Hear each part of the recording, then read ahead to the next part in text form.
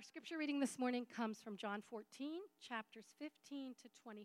You can follow along on the screens, in your Bible, on your app, in the program. If you love me, keep my commands, and I will ask the Father, and he will give you another advocate to help you and be with you forever, the Spirit of truth. The world cannot accept him because it neither sees him nor knows him. But you know him, for he lives in you and will be with you. I will not leave you as orphans. I will come to you. Before long, the world will not see me anymore, but you will see me. Because I live, you will also live. On that day, you will realize that I am in my Father, and you are in me, and I am in you. Whoever has my commands and keeps them is the one who loves me. The one who loves me will be loved by my Father, and I too will love them and show myself to them. Then Judas, not Judas Iscariot, said, "But Lord, why do you intend to show yourself to us and not to the world?" Jesus replied, "Anyone who loves me will obey my teaching. My Father will love them, and we will come to them and make our home with them. Anyone who does not love me will not obey my teaching. These words you hear are not my own. They belong to the Father who sent me. All this I have spoken while still with you, but the Advocate, the Holy Spirit, whom the Father will send in my name, will teach you all things and will remind you of everything I have said to you. Peace I leave with you. My peace I give to you. I do not give to you as the world gives. Do not let your hearts be troubled, and do not be afraid." This is the word of the Lord.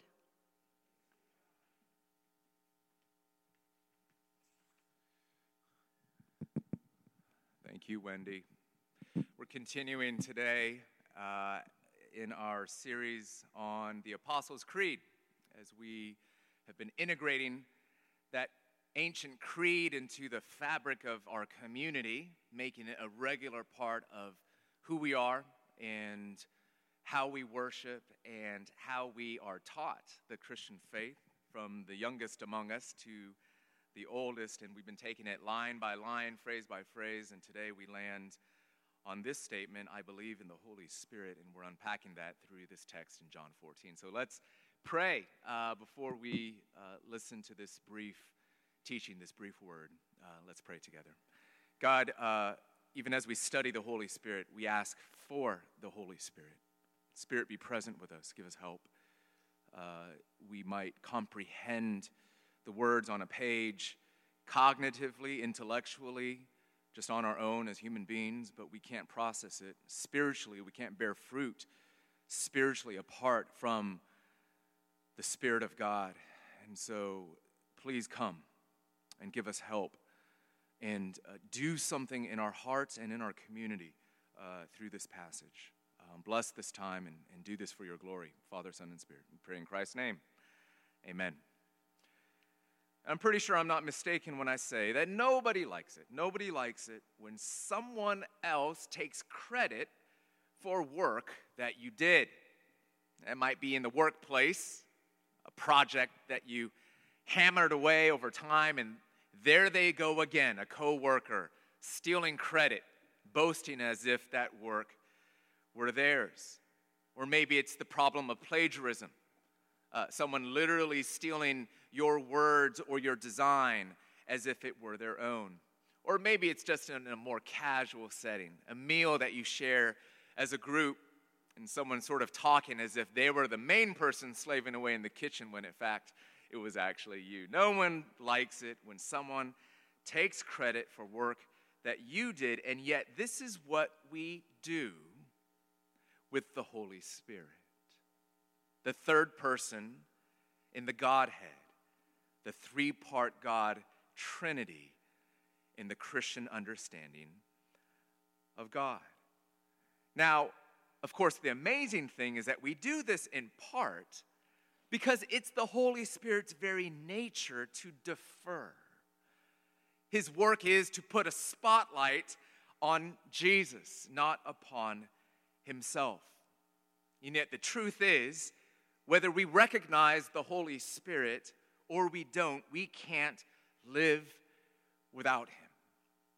There are certain traditions and certain modes of Christian faith that can tend, on the one hand, to believe that the Holy Spirit is everything. In fact, that he is all that there is. A belief that the Holy Spirit is all about hype and fireworks.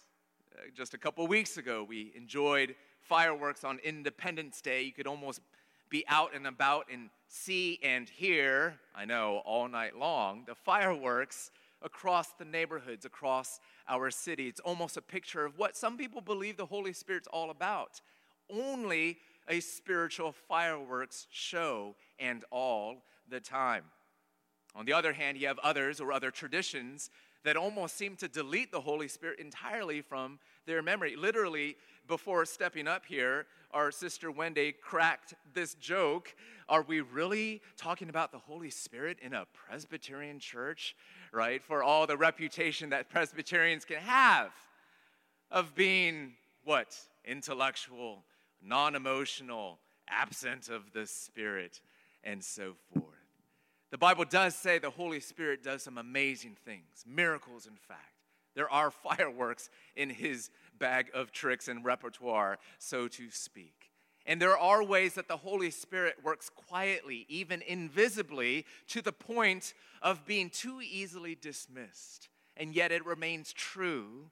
We can't live without the work of the Holy Spirit. In fact, what I want to impress upon you through God's word is simply this, that God, the Holy Spirit, meets some of our most basic human needs. We need him. We're desperate for him and his work more than we know. He meets some of our most basic needs. The Holy Spirit, in fact, is personally near to us when we feel lonely and alone. The Holy Spirit comforts us when we are afraid. The Holy Spirit guides us when we feel lost. The Holy Spirit changes us when we feel most stuck. And the Holy Spirit gives us life when we are dead. 5 things. And that's what we're going to look at in our time together. The Apostles' Creed talks about the Holy Spirit. We recited it earlier. I believe in the Holy Spirit. And this comes in the 3rd section of the Apostles' Creed. As you may know, or as you may remember, as we pointed out, the Apostles' Creed is actually divided into 3 different sections. I believe in God the Father.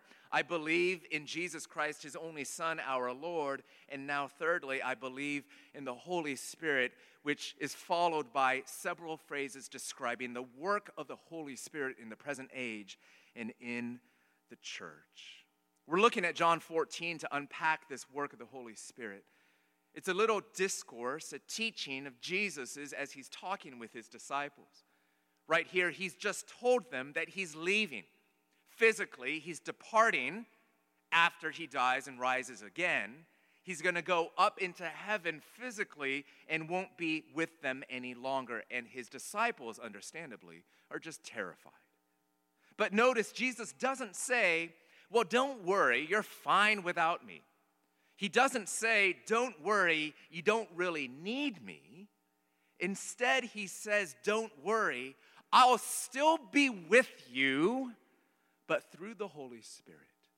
Don't worry, I will send the Holy Spirit to be with you always until I return. And it's in the midst of that teaching that Jesus gives us incredible promises of what the Holy Spirit does for us and even in us. Let's unpack this together. 5 quick points and then we're done. Number 1, the Holy Spirit is personally with us when we feel alone.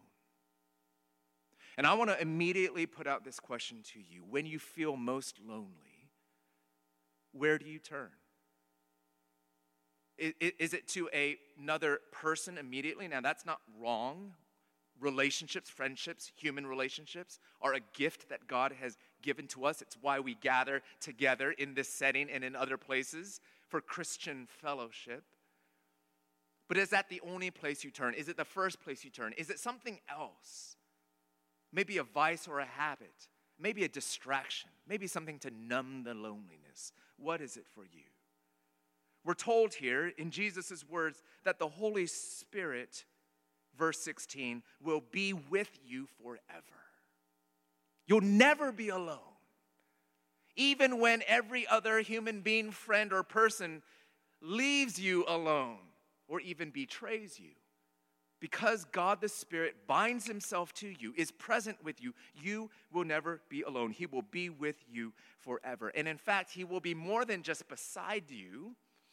Here's the promise of the gospel. He will live within you. Verse 17, he lives with you and will be in you. And in verse 23, Jesus talks about making our home with those who love God.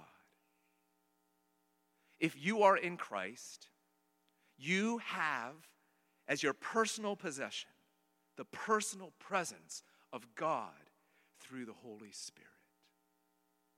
The city can be a lonely place, can't it? Loneliness can beset us, even plague and drain us, kill us.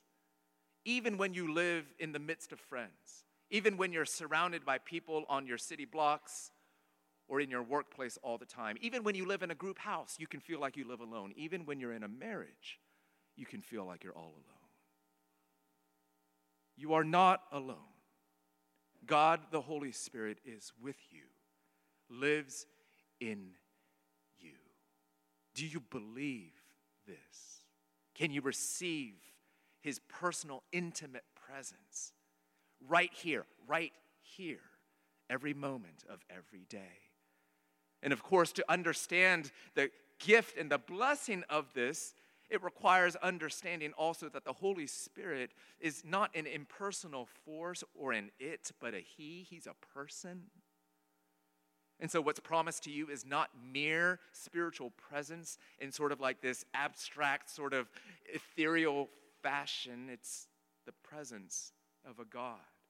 Verse 17, the world cannot accept him because it neither sees him, so he's invisible, neither sees him or knows him, but you know him. Relationship. You know him.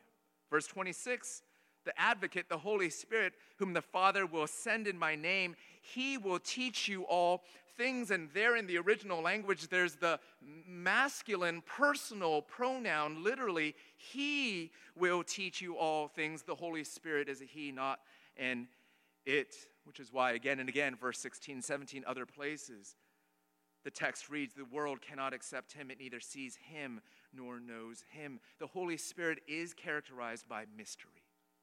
We don't always know what the Spirit of God is up to. The wind blows where it will blow. We cannot see him at work, though he is everywhere, as Psalm 139 promised us earlier in our call to worship. But he is not an impersonal force, nor is he artificial intelligence. Now, everyone's talking about AI. And what AI is actually an impersonal thing that's put out there almost with human skin. And we can almost treat God's Spirit like AI, and it that we almost pretend is a he or a she.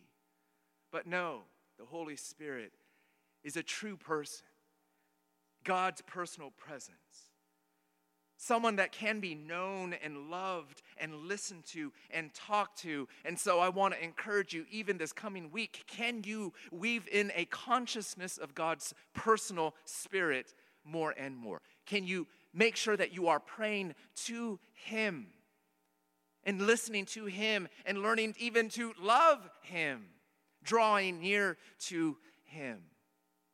I'd encourage you as you pray to name him, O Holy Spirit, Spirit of God, or to pray to the entire Trinity and make sure to include him, Father, Son, and Holy Spirit. We exalt you. We praise you. I love you. The Holy Spirit is personally with us when we feel alone. Number two, the Holy Spirit comforts us when we're afraid. I want to pose this question to you again. When you are most afraid, where do you normally turn? Who do you go to? Or what do you do to make yourself feel less afraid? What are the habits and patterns in your life in place already? Here's an invitation. When you're afraid, go to the Holy Spirit, because one of his important works in your life, in the church, and in this world is to provide comfort to those who are afraid. Verse 16 tells us this, and I will ask the Father, and he will give you another advocate to help you and to be with you forever. Now that word behind the word translated advocate is the ancient Greek word paraclete. And that's a word we actually encountered a couple weeks ago when we were talking about Jesus' work as intercessor. At the right hand of God, Jesus praying over us, Jesus offering us help and advocacy. That word paraclete, literally it means something like called to one's side. So the Holy Spirit, what does he do? He is called to be by your side. Isn't that a wonderful picture? The God who otherwise might seem far off has a specific part of him, the Holy Spirit, who is called to be near to you, called to be one side. Now, that word can be used in a lot of different ways, and it is sometimes by your side can mean being called to plead another person's cause or case, kind of like a lawyer before a judge. And so that's why that word is often translated advocate. The Holy Spirit is an advocate. But sometimes that being beside someone also conveys this sense of someone who's here to help. And so that very word can also be translated helper. Well, specifically help what? In a time of need, in a time of fear. Sometimes that word is translated counselor or comforter. If you have Bibles with you, you might notice different translations rendering that word differently. Comforter. The Holy Spirit brings to you the ministry of comfort. Listen to what Romans chapter 8, verse 15 to 16 says. For you did not receive the spirit of slavery to fall back into fear, because we all live with fear of things from without and fears from within. But you have received the spirit of adoption as sons, by whom we cry, Abba, Father. The Spirit himself bears witness with our spirit that we are children of God. And what this tells us then is that the Holy Spirit is God's personal comfort to us. You are not alone. There is one who will protect you and guide you. That thing that's terrifying you right now, that oh no in your heart. That oh no, I might lose that, or I might lose her, or him, or an opportunity, or that closed door that seems to be looming in front of me. You have one that says, I am here with you to help you, to guide you, to be near to you. And most importantly, if you notice from that Romans verse I just read, what the Holy Spirit does is he bears witness with our spirit that we are children of God. He says, don't worry, don't forget, you are a child. He cries out in our own hearts, Abba, Father. In other words, he gives us a script and he gives us a voice to cry out, Father, just like a child was. He gives us the spirit of a kid. And in so doing, gives us the comfort that we need as we pray to the God of all comforts, as we reach out for help, and as God, more importantly, reaches down to give us the help and the comfort that we need by the Holy Spirit. And this brings us to the third thing, that the Holy Spirit not only brings his personal presence to us, not only comforts us in the midst of our fears, but thirdly, the Holy Spirit guides us when we are lost. When we're lost, when we feel like we don't have answers. And again, I put before you this question, what's your normal go-to when it comes to, I don't know what to do, where to go, or what next step to take? Where do you pull wisdom from? Is it that one podcast that you're always going to? Is it that one friend? Is it just yourself? Is it actually denial and sort of making the questions go away by just distracting ourselves? Again, it's not wrong to turn to a friend. God works through those sources of wisdom too.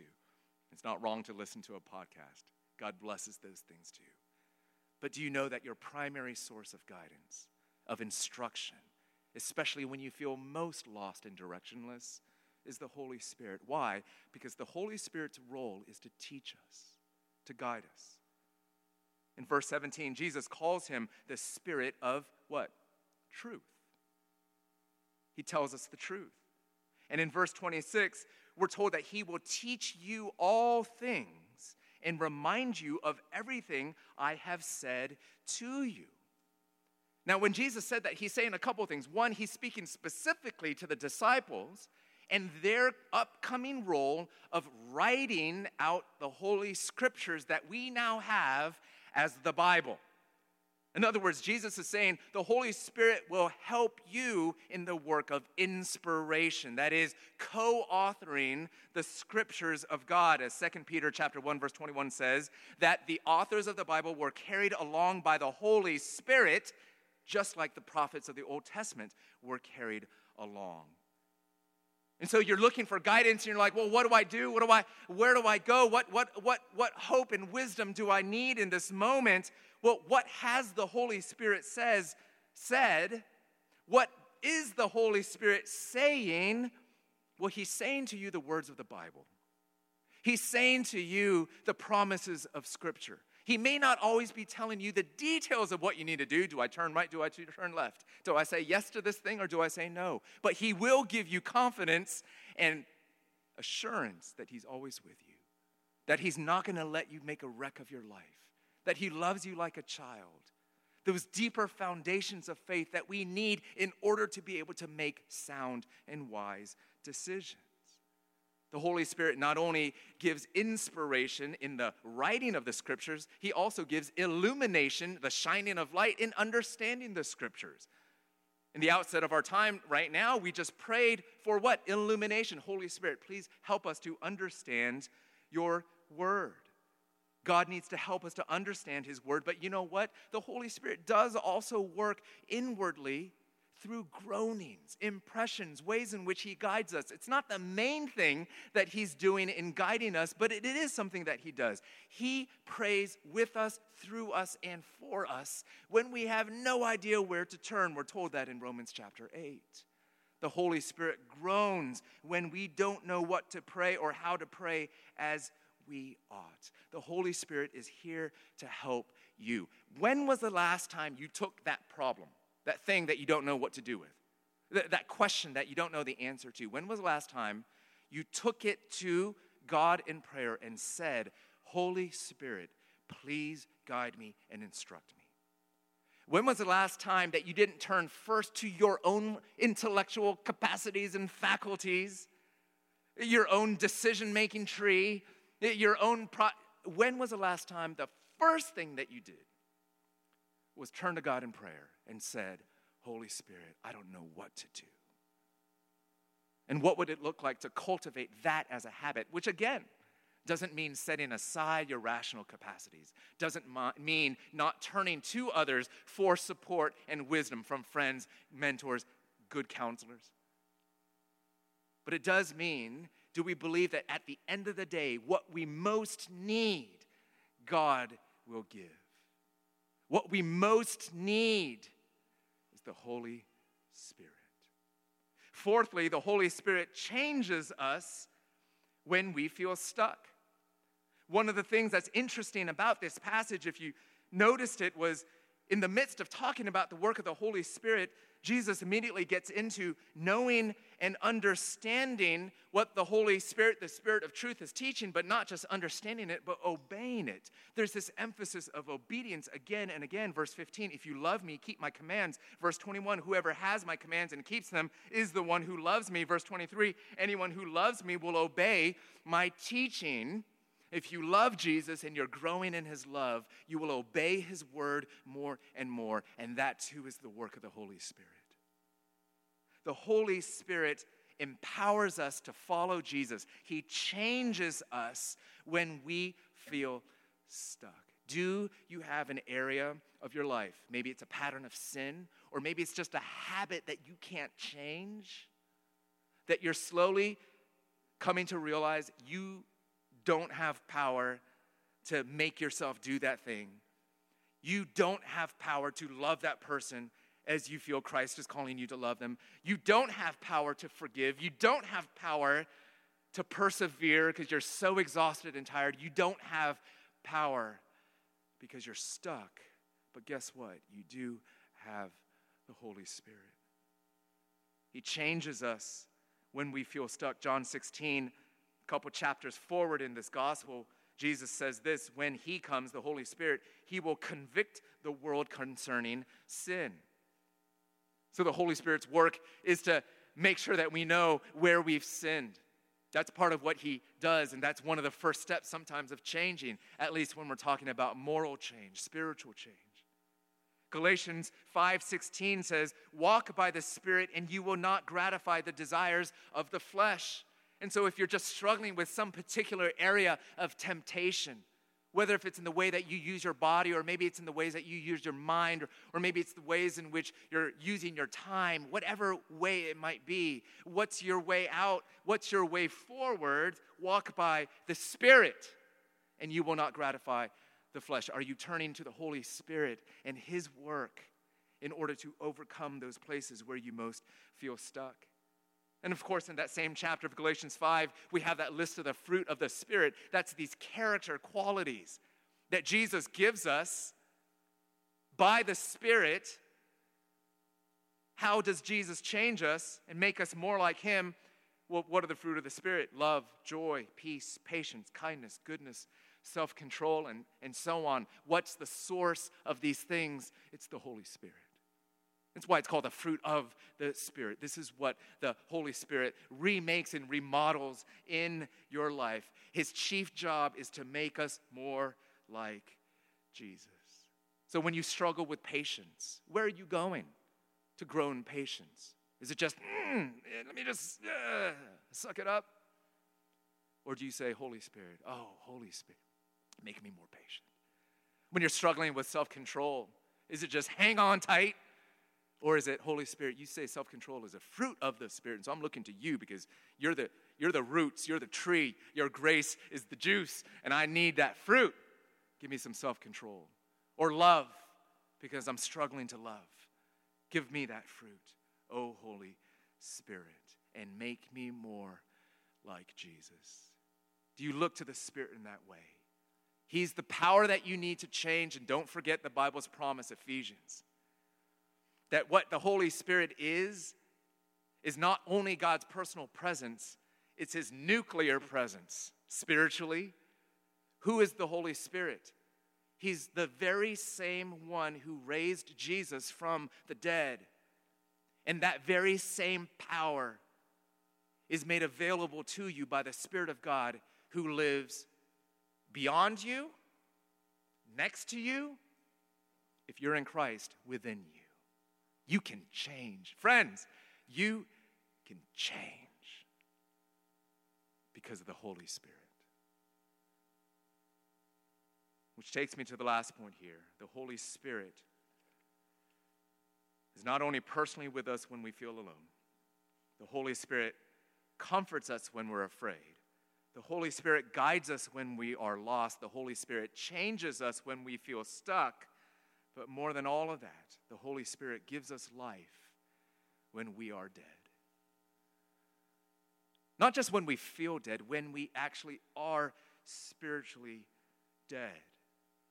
The Holy Spirit is power for resurrection. Jesus alludes to this in verse 19. He says, because I live, you also will live. And already he's looking forward to that day when God will raise all dead things to life. When Jesus comes back, we're all going to experience a resurrection just like Jesus's if you are in Christ. That's physically true, bodily true, but that's also spiritually true even now. The Holy Spirit is the one that creates new spiritual life in souls that have been deadened by sin. It's what theologians call regeneration, the giving of new spiritual life. Titus chapter 3 talks about it this way, referring to the washing of regeneration and renewal by the Holy Spirit. The Holy Spirit raises your soul from the dead and gives you spiritual life.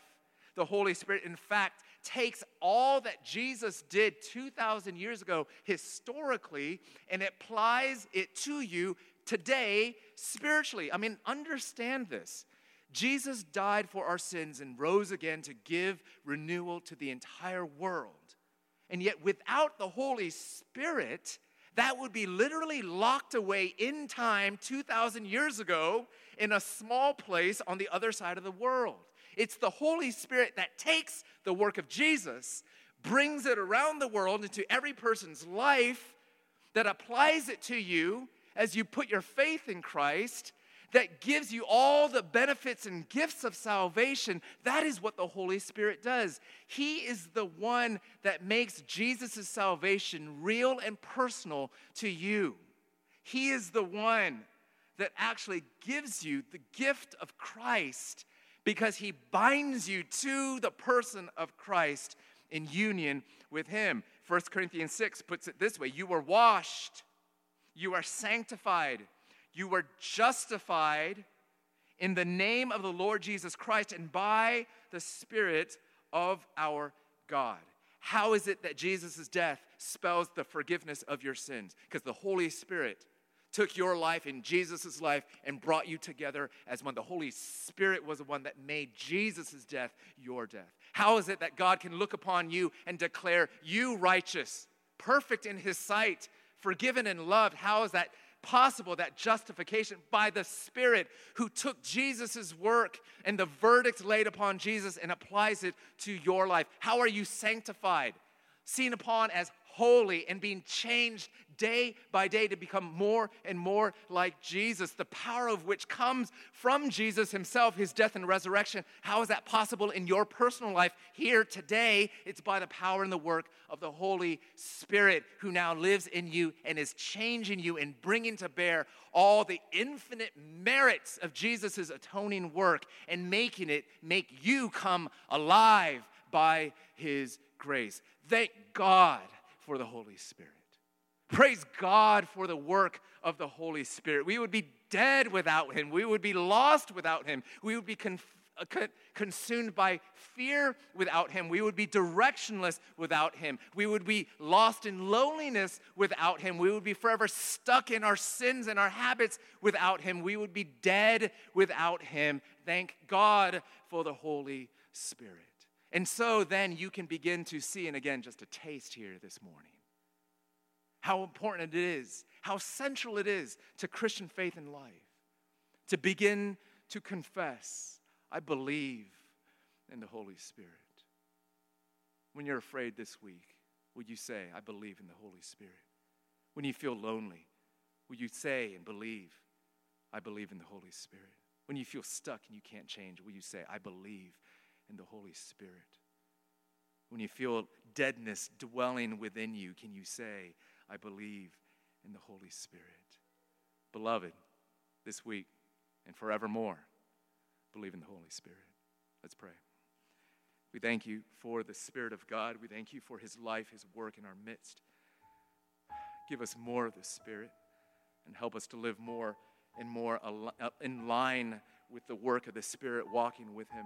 Oh, Jesus, give us faith, give us grace. But thank you most of all for all that you promised to be for us, Spirit of God, guiding us, changing us, giving us life, being personally, intimately with us, giving us comfort and help in our time of need. Come near to us as we come near to you. In Christ's name we pray, and to the glory of God's Spirit. Amen.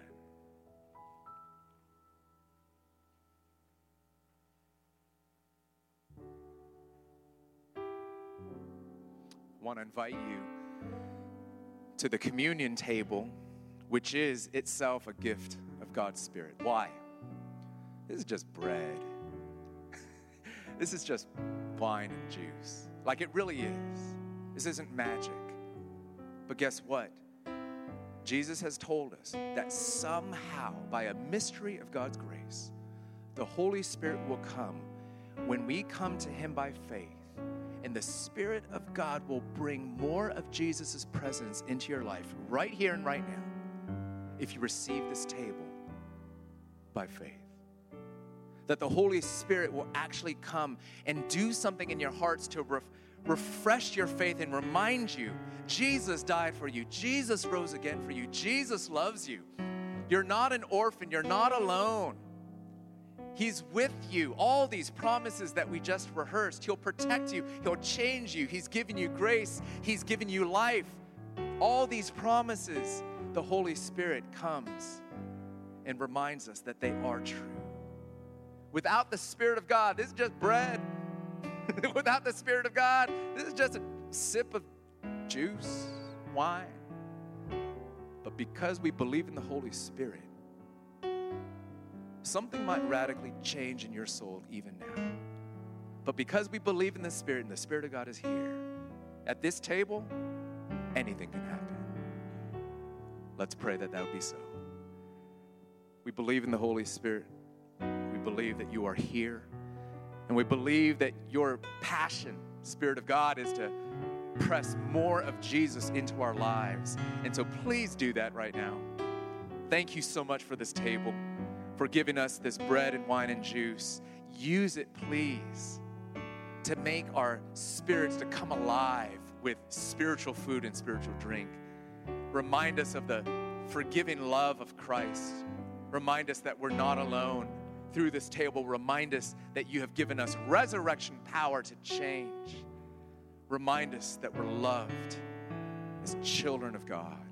So do all these things, O Spirit of God, as you promised you would if we would just dare to come with humble hearts and hearts of faith, believing in Christ. So come and do your work, we pray in Christ's name. Amen and amen. Jesus, on the night he was betrayed, just a little bit later after the passage we read, he broke bread with his disciples, saying, "Take and eat. This is my body broken for you. Do this in remembrance of me." Then after supper, he poured out the cup, saying to them, "This is the new covenant in my blood, poured out for the forgiveness of all your sins. Drink of it, all of you." I want to invite you to come forward to this table. If you're in the front half of the sanctuary, you can just come and line up. If you're in the back half, go to the table that's closest to you. We have one on the left and on the right. If you're upstairs, we have a table for you as well. But I really do invite you to come aware of maybe one particular need that you have. Is it that need of fear? Is it that need of comfort? Is it the loneliness? Is it the struggle with sin and temptation? That stuckness that you have within you? Is it that area of brokenness, a relationship, a need, whatever it might be?